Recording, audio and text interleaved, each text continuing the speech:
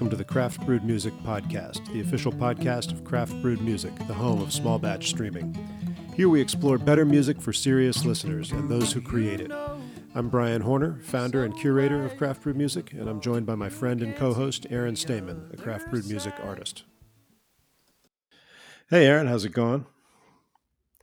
I'm doing great, Brian. I am still smiling and illuminated from our discussion with Jonathan Scales, a steel pan pioneer and very talented composer with whom we shared a very interesting conversation.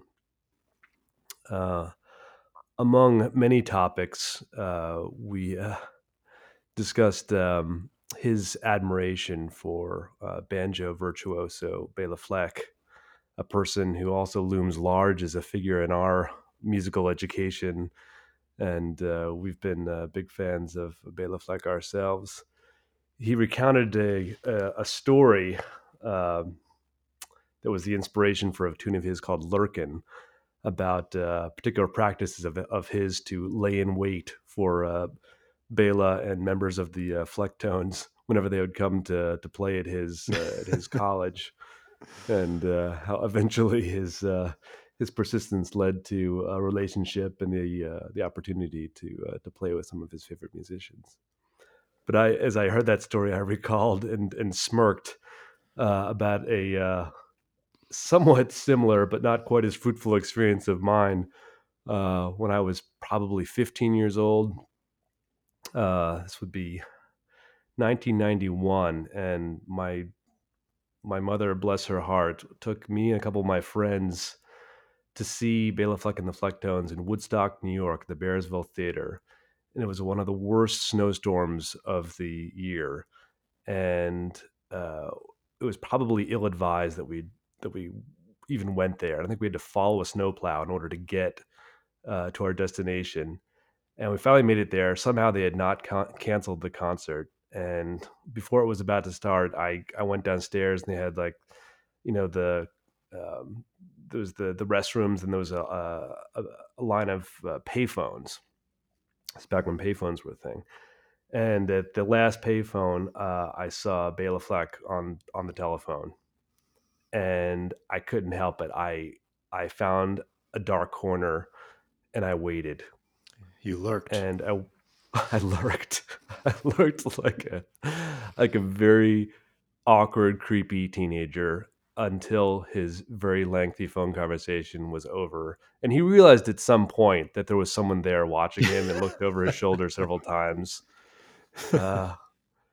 And I must have seemed harmless enough, because he was kind enough to come over and say hi and thank us for making the effort to come out and see him. And as always, it was a great show. But I never got him to play on my album after that, so it was not as successful as Jonathan Scales' experience with Lurkin. Yeah, that's great. It was a fascinating interview. Went in some directions that I didn't foresee, and it was a great one. Let's start off and play one of our favorite songs from the Jonathan Scales Forchestra, Dream Life State.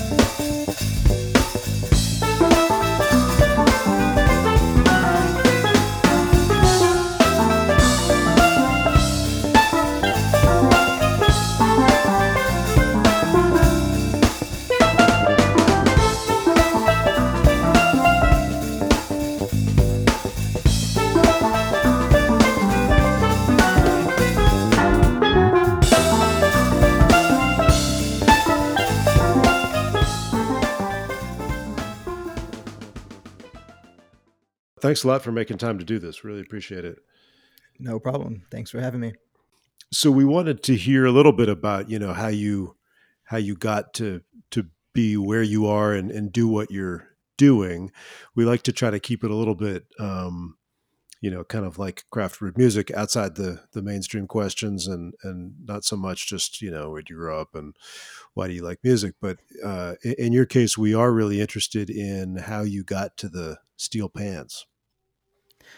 Okay, so how I got to the steel pans, it was kind of an interesting process, but I started off originally as a saxophone player when I was in 6th grade.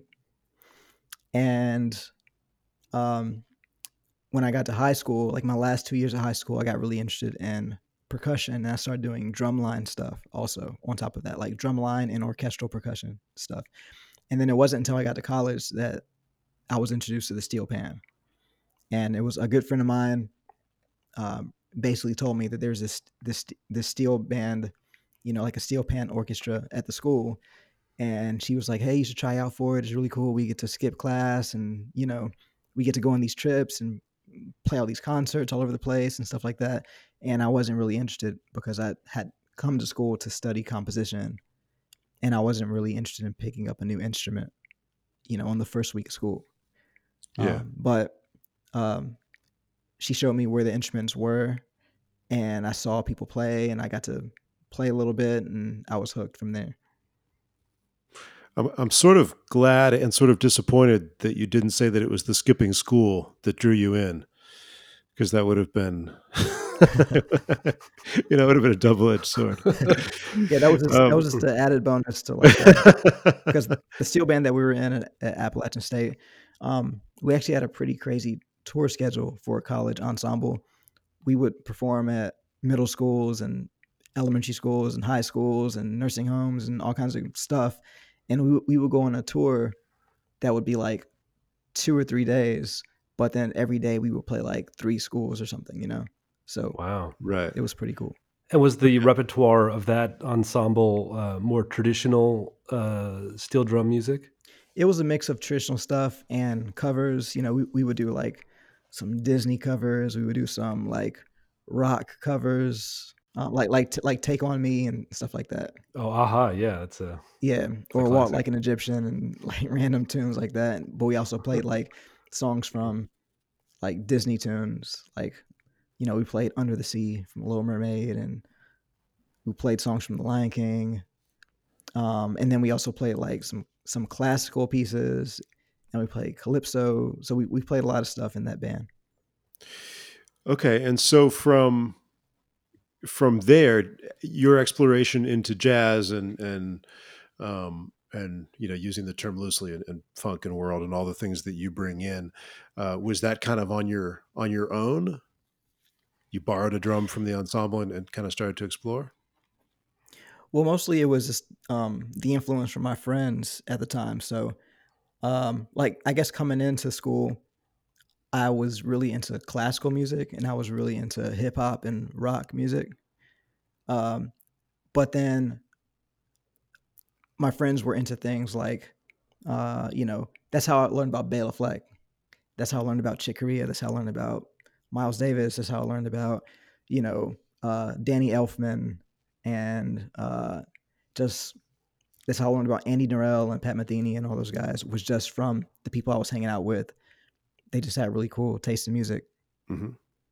So from there, I just kind of tried to apply all that stuff. And I was already there to be a composer. I was already writing music. I kind of already had my own, you know, I kind of had my own way that I like to write music and stuff like that already from that time. So Okay, I and then just alongside that, at some point, the pans became your primary voice for expressing those things. right. I mean, for me, it was basically instantaneous. Even though I was supposed to be a saxophone player, um, I just was drawn to the pans. So that was tricky in my school because for every student had to have like a major instrument, no matter what your Right, major is in the music building. So right. because I auditioned on saxophone, that was my had to be my major instrument, and also pan didn't count as it didn't count as an instrument at that school.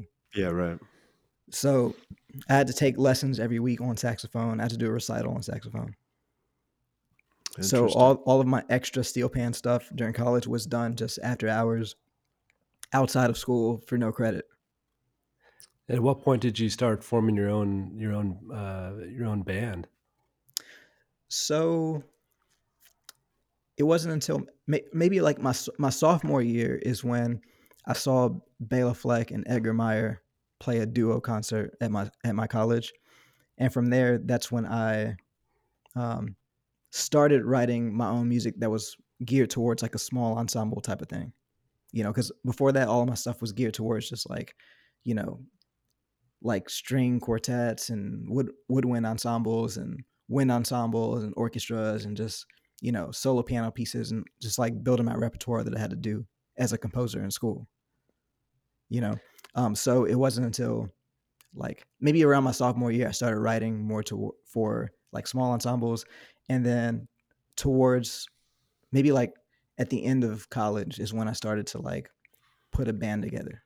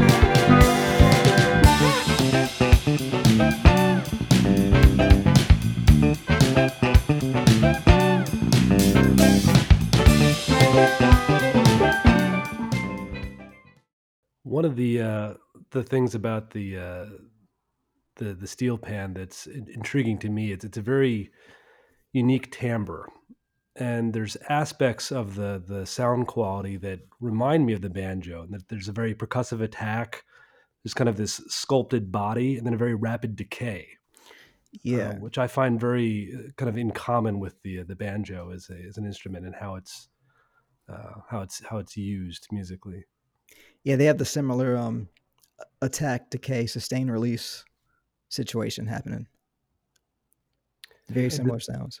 Was that part of your connection with Bela Fleck's music, that you already kind of had the steel pan bug going, and then you're like, wow, this is a way to apply this that would be interesting? Not really. I never really, when I heard Bela play, I never really thought about it like that. That wasn't really what drew me to him. I think what drew me to him is he was kind of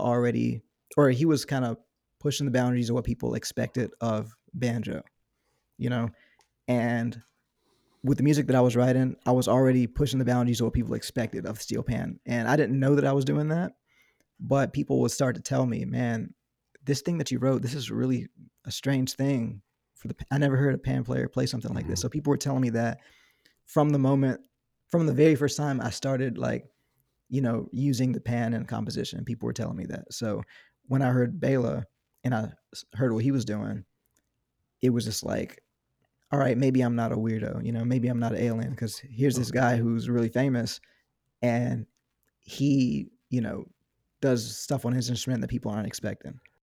Did you ever immerse yourself in traditional steel pan, or did you kind of always come at it from more of an outside perspective? So I never immersed myself in it, but I definitely, you know, learned, studied, and understand that world. You know what I mean? So I'm not a stranger to it, but I didn't go through a period where I said, okay, I'm only going to play calypso and I'm going to learn all the licks from all the great players and all, you know, I'm going to learn the lingo of, so, you know, I kind of contribute that to like kind of having growing up in a military family and moving around and always having to adapt. So that's kind of how I am as a person anyway. I'm always taking a little bit of this, taking a little bit of that. Are there kind of in the same vein, Is there, because when Bela Fleck was branching out and becoming more experimental with using the banjo in different genres, there was kind of an external pressure to make sure that there was, he was still rooted to what is idiomatic for the banjo. And the bluegrass community is very protective of its traditions. Right. Do you feel the same kind of thing from the steel drum community in Calypso, that you need to give an appropriate nod to the tradition? A little bit. So there are people who don't like what I do. Like there's a lot of people that are very traditional when it comes to steel pan, and because it's very culturally rich history coming from Trinidad and Tobago, and a lot of people went through a lot of stuff to create this instrument and make it what it is and to get it this far. And so a lot of people are very protective of that. But I'm coming at it from my own perspective, so I just try to stay genuine to myself. But I definitely there's definitely people who, especially in the earlier days when I was just kind of like coming up and people were just starting to hear about me. Um, there were a lot of traditionalists that would kind of like go on the internet and say bad things about me. Hmm. But for every one traditionalist that was on the internet talking bad about me, there'd be like 15 people that were supportive, saying, hey, he's doing something different, and you know he's pushing the boundaries and he's doing something that's you know off the beaten path, and people were very supportive. And probably bringing a new audience to the traditional players as well. Yeah, for sure. It's fascinating that the various things that came together in your story. One of the things that Aaron and I both noticed as we kind of dove deep into your recordings was the prominent role that composition plays. And I've heard your stuff for a long time. As you know, I added it to the Craft Brew Music collection a couple of years ago. Yeah. And kind of the tunes that I had gravitated toward initially were the kind of funkier tunes, um, and digging really deep into this, it's amazing to realize that a lot of these tunes are compositions where the bulk of the material is composed rather than improvised. Right. And so we were curious to hear you talk a little bit about how you approach that, that composition versus improvisation question. Gotcha. It's funny you mentioned that because I just released this video about my ideas of composition versus improvisation. And we don't have to get deep into all that right now, but um, a lot of people ask me what percentage of my music is written, what percentage of it is improvised, and that's going to vary from tune to tune. Sure. So I do identify more as a composer than I do a steel pan player or a steel panist. Hmm. So there are a lot of my stuff is very composed. Um, so, but I also approach composition as if it were improvisation. And what I mean by that is like uh, I don't tend to just I tend to have the idea of what I want to do, like whatever the emotion is that I want to convey, whatever the idea is for the tune, and then just like me and you, all of us are improvising right now. We have the Hmm. idea of what we want to talk about, and then we use our knowledge that we've gained from our lives and speaking the English language, and we express the thought. Um, I compose in that way too, so my composition is also a form of improvisation because when I'm writing it, it's pretty much done right there on the spot instantaneously. I don't tend to like toil over, you know, I don't tend to toil over pieces of music even when it's composed. So a lot of it, even though it's like the set part that's going to be played over and over, a lot of times it was written in an improvisatory setting, so the lines are really blurred. Written at the instrument. Depends. So some stuff is of mine is written at the pan. Some stuff is written on instruments that I don't even play. That's another thing that's like one of my secrets is like, there's certain crazy lines of mine that I wrote on like an out of tune guitar, for example, like a guitar where all the strings are all in different places, and I pick it up, I mess around, come up with something that's like, hey, I like the sound of that. I would have never come up with that. Then I transport that to my instrument, and then now I'm playing something that I would have never thought of playing. Hmm. You know, so there's stuff like that I do. So yeah, so even my compositions have a lot of improvisatory aspects.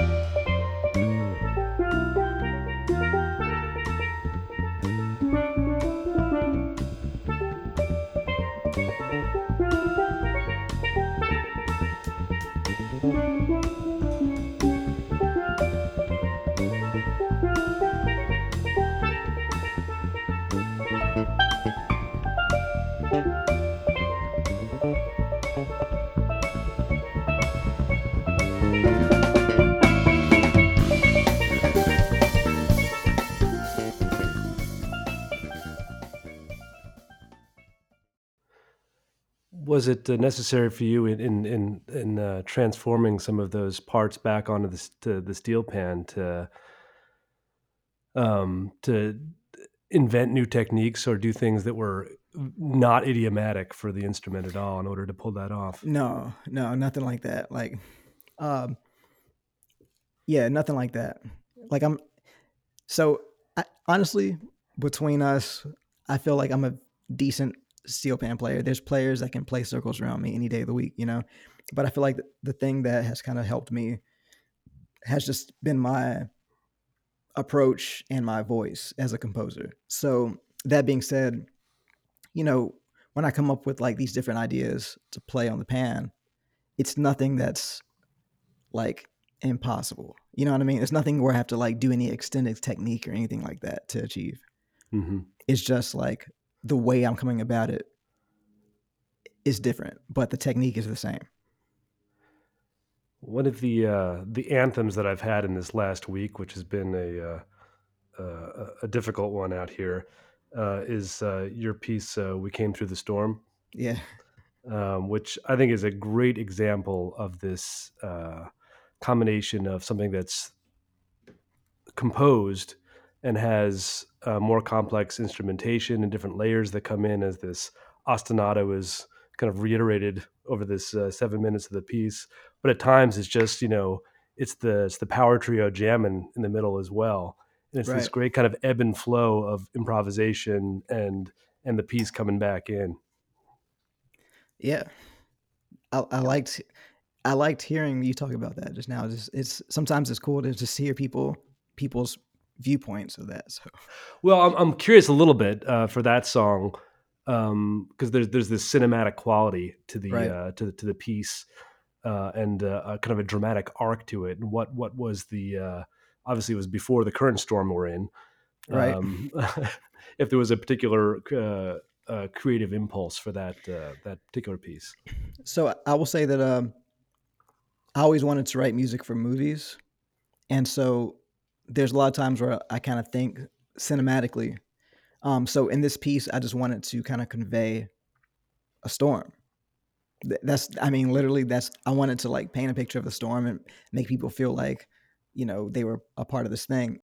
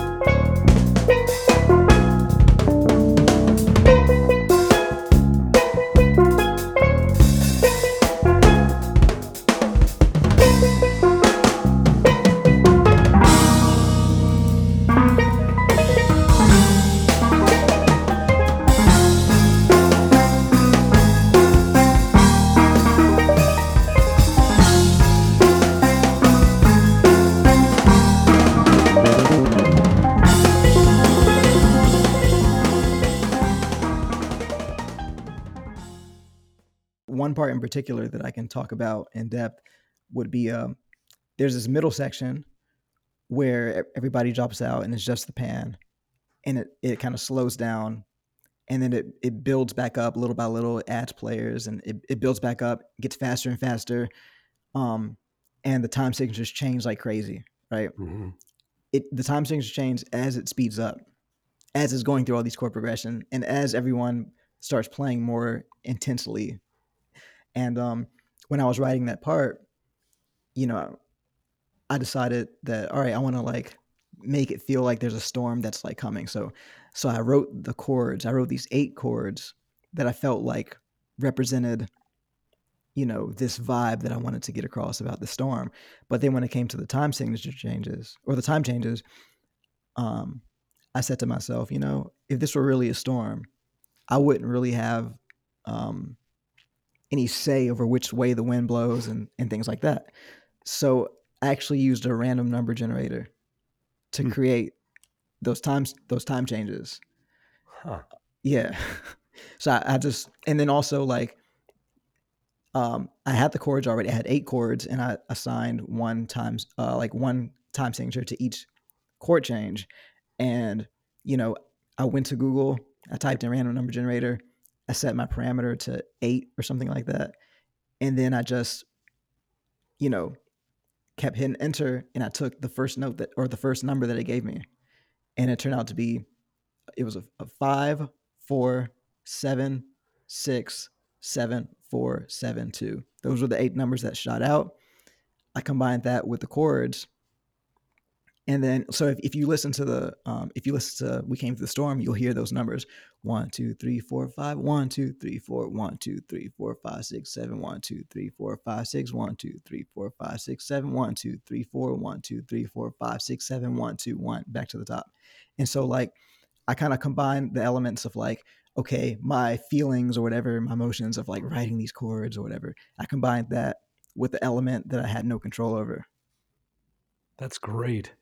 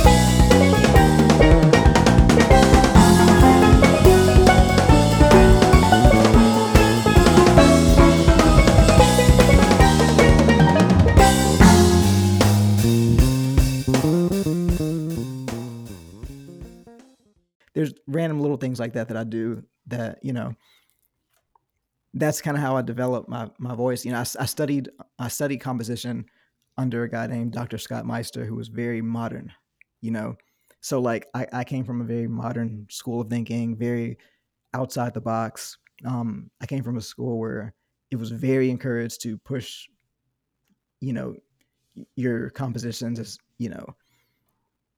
outside the box. That's what it was all about. And so I was kind of very encouraged to try new ways and try new approaches and things like that. So that became a big part of my sound. That's fascinating. It's very effective, particularly as it culminates in that the brass comes in at the end. Yeah. God, I love that moment. Thank you so much.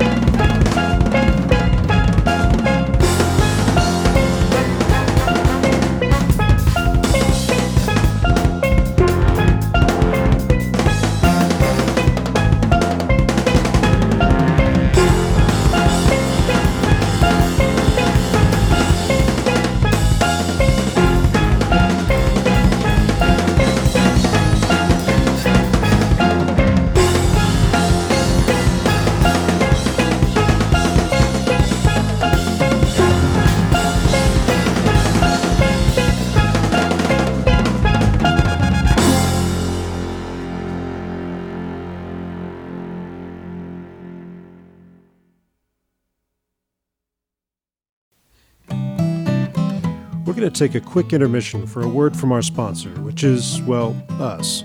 Craft Brewed Music is a curated streaming service that streams better music for serious listeners.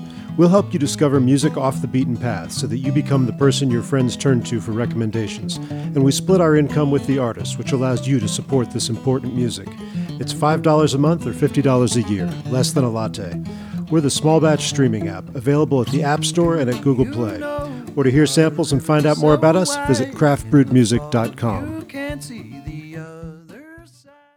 So on the Mixtape Symphony album, a piece, most of that is a multi-movement piece. Did you conceive that as a multi-movement piece in that order, or was that kind of an afterthought? It was a mix of all. It was a mix of all those things. So I knew I wanted to make this multi-movement work, mostly inspired by Future Man, which you guys probably know him very well. Of course, yeah. I wanted to ask about that as a follow-up. So yeah, go ahead. Yeah, Future Man was always telling me that I needed to write long form. He always would tell me, man, all the great composers, back in the day, they used to write long forms. People were writing these novels on their instruments, and now people are just writing short stories. But people used to write novels with their instruments, with their music. And now we're just back to writing these little, 3-minute long short stories and stuff. So I decided to kind of like take both those concepts. And so with Mixtape Symphony, each of those pieces can stand alone as its own piece. Mm-hmm. Or the whole thing can be played from top to bottom with seamless, seamless transitions between movements and things like that. Is that also the case with your most recent recording, Mindstate Music? That these were standalone pieces and a conglomeration, or was it preconceived as a sequence of landscapes? Yeah, so Mindstate Music is definitely, conceived as a sequence, as you say, and any of those movements could stand alone, because I am a fan of just like having just like, almost like songs, Mm-hmm. So, and all those movements have their own names, and there's people that like certain ones better than others, and there's people that gravitate towards one movement. So like I did conceive that to be something that should be played all at one time, but also it's designed to where, like, in the modern world we live in, if you're on Spotify or something like that, and you just want to listen to The Man, which is the second movement, mm-hmm. then you can just listen to The Man, and it works fine. Do you always perform them as as full works? So Mindstate Music was written as a concerto for my band with a steel drum orchestra as the accompaniment. So we performed it one time at the premiere, which was in Houston, Texas, like with the full steel band that was at a college there, San Jacinto College. And so that was the one time we actually got to perform the whole thing, because it's kind of a massive work. And we were supposed to perform it several times in April, including University of North Texas and different schools like that, also Appalachian State. But because of the coronavirus, it all got shut down. So there's lots of students that spent the whole semester learning all that music, and then we didn't get to play it. Oh. Are there versions of those individual movements that you can play as a trio with the orchestra? Yes, actually. So we haven't done it a lot, but we've done the movement called the Mud and the movement called the Mouse. So we've done those just as a trio. But as a trio, it's completely different. It's not completely different, but like, for example, on the Mud, there's like so many layers. Every instrument is its own layer. So there's like 10 layers that build up together. But with the three of us, we just play it in a way, adding our own style, like our improvisatory style, and just like, building textures and things like that to where we can pull it off as its own thing. The Mud is a great track. Thank you. The way the layers come together, and the different voices complement one another. It almost becomes this gigantic pipe organ. Man, that's a cool way to think about it.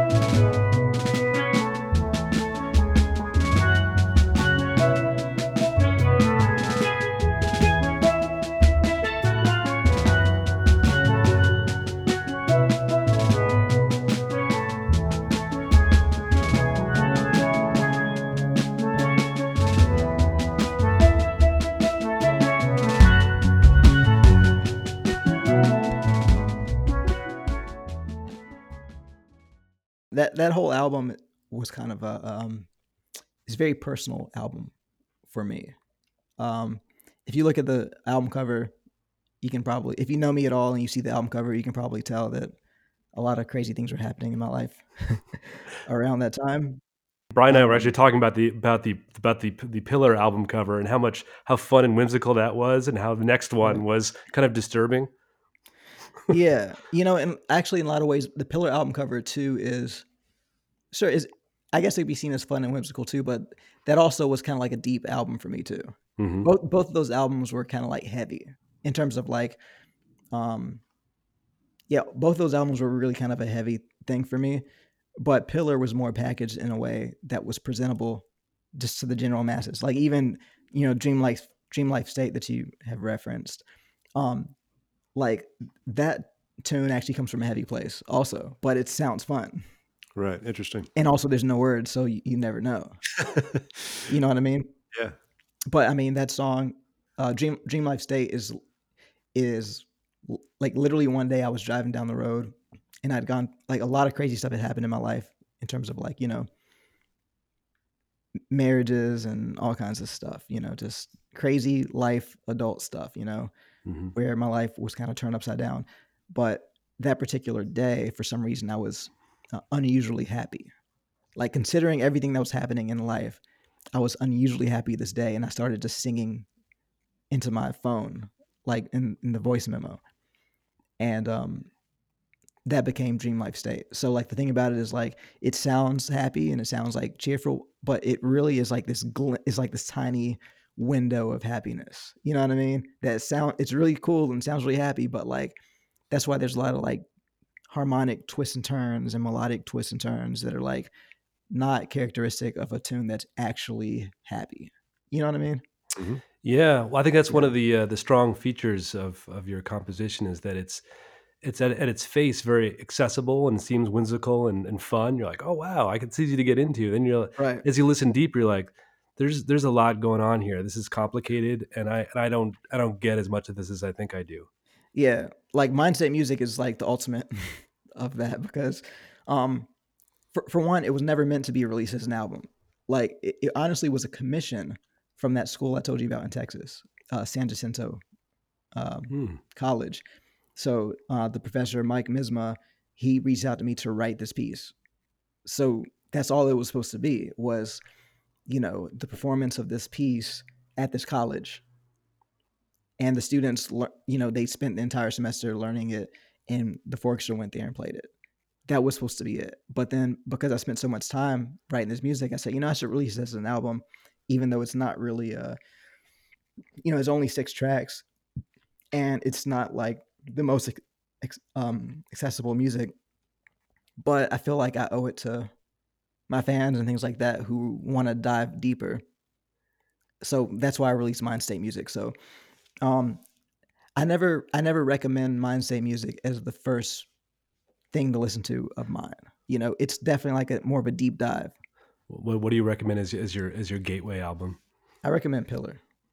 Mhm. Yeah, so Pillar's my sixth album, but I feel like it is a culmination of my career up to that point.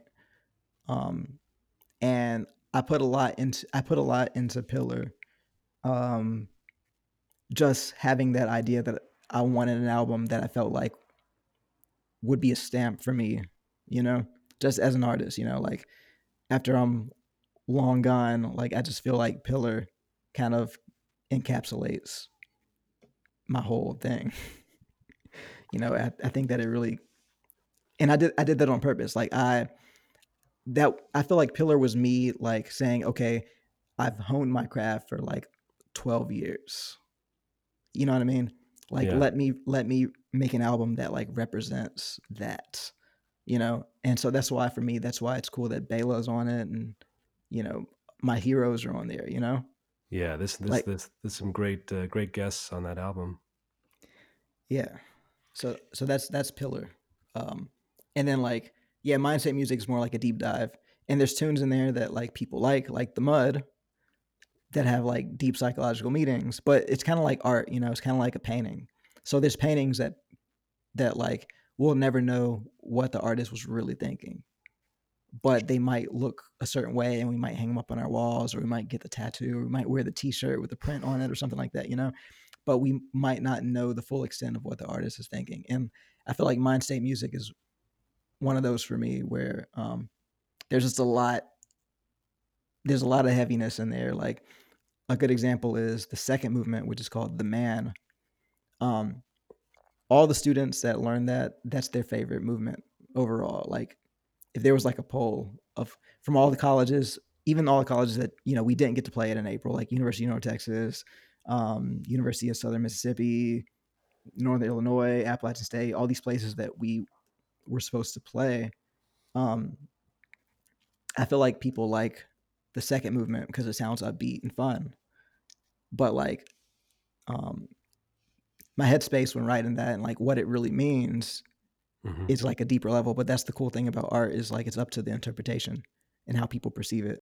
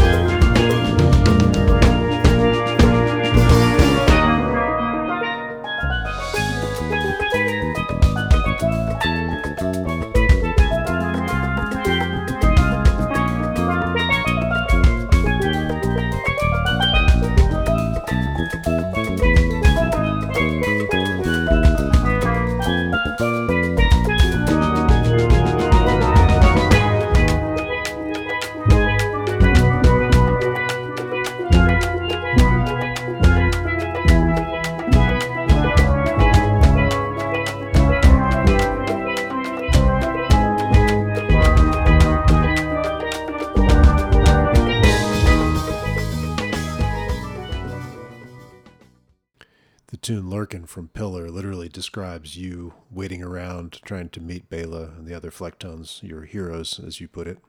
And of course, Howard Levy of the Flecktones plays on that track. And the other guys, several of them play on Pillar. Did you ultimately, were you ultimately successful in meeting Bela through that stalking methodology? Yes, actually, it worked out very well. So, I mean, the way it kind of worked was, the very first time was when I was in college, actually, and the Flecktones were playing at my college, Appalachian State in North Carolina. And I ran into Victor outside of the theater, and I was probably like a sophomore. I was probably like a sophomore in college, and I ran up to Victor Wooten and said, "Hey man, my name's Jonathan. I play the steel pan. Can I jam with you guys at soundcheck?" And Victor was like, sure, I guess, just I guess go get your stuff and just, kind of wait in the wings and, we'll see what happens. And I'll talk to Bela. Because in that band, Victor, like, he's like, Bela's, he's the boss, you know what I mean? So like, Victor can't just bring me in just randomly. He had to talk to Bela and stuff. But Victor was like, sure, I don't know. So anyway, I went and I got my pans and I brought him back to the theater and I just waited in the wings while the Flecktones rehearsed. And then eventually Bela came over with his banjo on and his picks on his fingers. And he shook my hand and said, so Victor says you want to play a couple songs with us. And so I played with the Flecktones when I was a sophomore in college in front of an empty auditorium. During their sound check, I just jammed with them on 2 songs. And, that was like the early days of me playing pan. So I probably wasn't that great, but they were very supportive and they were just like, yeah, good job, man. Keep it up. And they were just very nice. Yeah. And then I just kept showing up like over and over and over. I wouldn't play with them, but like I would show up like at sound check or before sound check. And that's how the Lurkin thing came about, where I would drive to Nashville or Knoxville or, somewhere in Virginia to see the Flecktones. And then, Bela would see me for like the 10th time. And then he would see me like by the tour bus and he would point to me and say Lurkin and then just get on the bus and then that was it. So like he wouldn't even say, no, I'm just joking. Good to see you, man. He would say Lurkin and then that was it. But by that point, like, I'd see Victor and we'd talk a while. I see Future Man and we talk a long time. And, I got to know all the guys that way, but Bela was always the most standoffish one. But I feel like when I did a cover of like, I can't even really call it a cover. It's like I transcribed some crazy Bela Fleck stuff from one of his concertos. And I released a video of that. And when I did that, that's kind of when things started to turn around with me and Bela.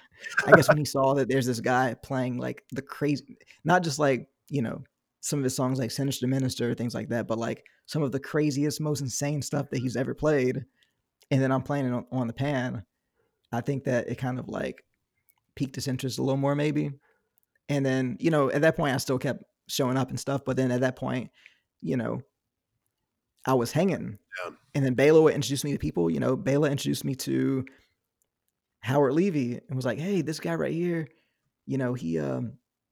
he transcribed my concerto in steel pan. So then I became that guy. Okay. And then finally, when it came around to me asking Bela to play on Pillar, it worked out. And when it came to me asking Bela to play on NPR, on Tiny Desk, it worked out. That's great. Tell us a bit more about the tune "Focus Poem" and how that was conceived. So like I said, the whole album Pillar, kind of I was in a certain place at that time, and Focus Poem really is just about. It's not about any particular story, like Lurkin is, but Focus Poem is just more about this like intense like. This kind of like this work ethic kind of thing that I'm kind of known for, where it's just like I'm intensely focusing on getting things done and pushing forward, so that's where that kind of momentum comes in. And I just try to encapsulate that into music, because during that time there was so much happening that like the music was really keeping me focused and the music was really keeping me on track.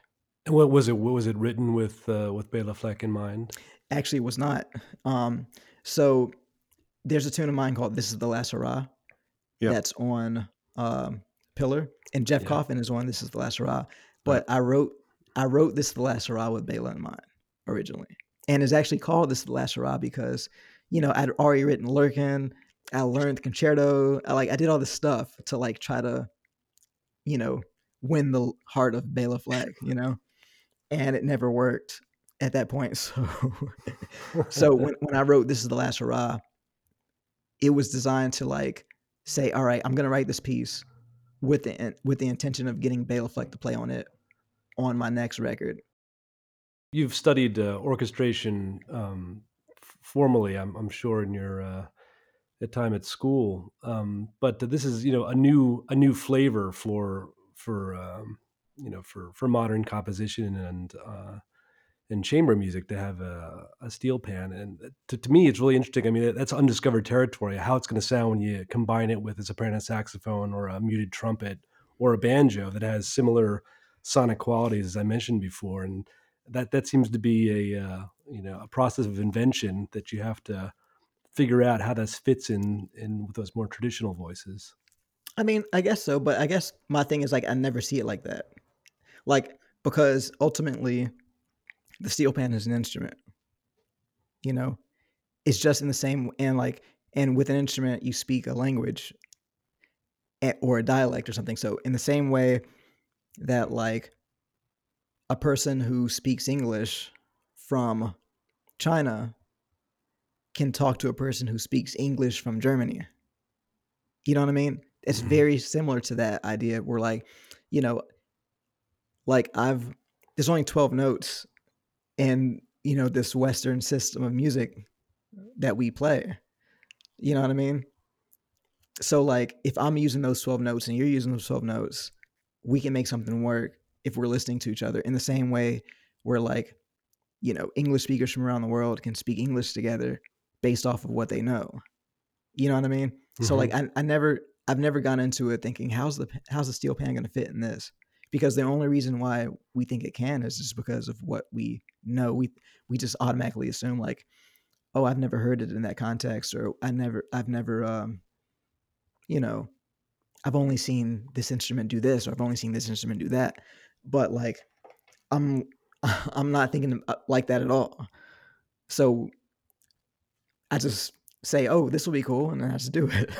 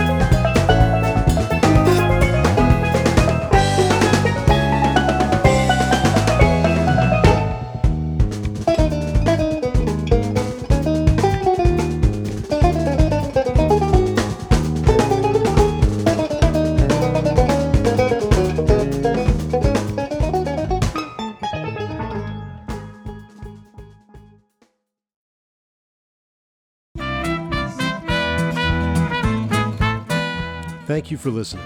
Craft Brewed Music, both the podcast and the streaming service, has the mission of promoting this music and these artists. We can't do that without ears on the music. So if you like what you've heard here, we're going to ask two small favors. First, tell someone about the podcast. Secondly, go to the App Store or Google Play, download the Craft Brewed Music app, and try a free 2-week trial of the streaming service.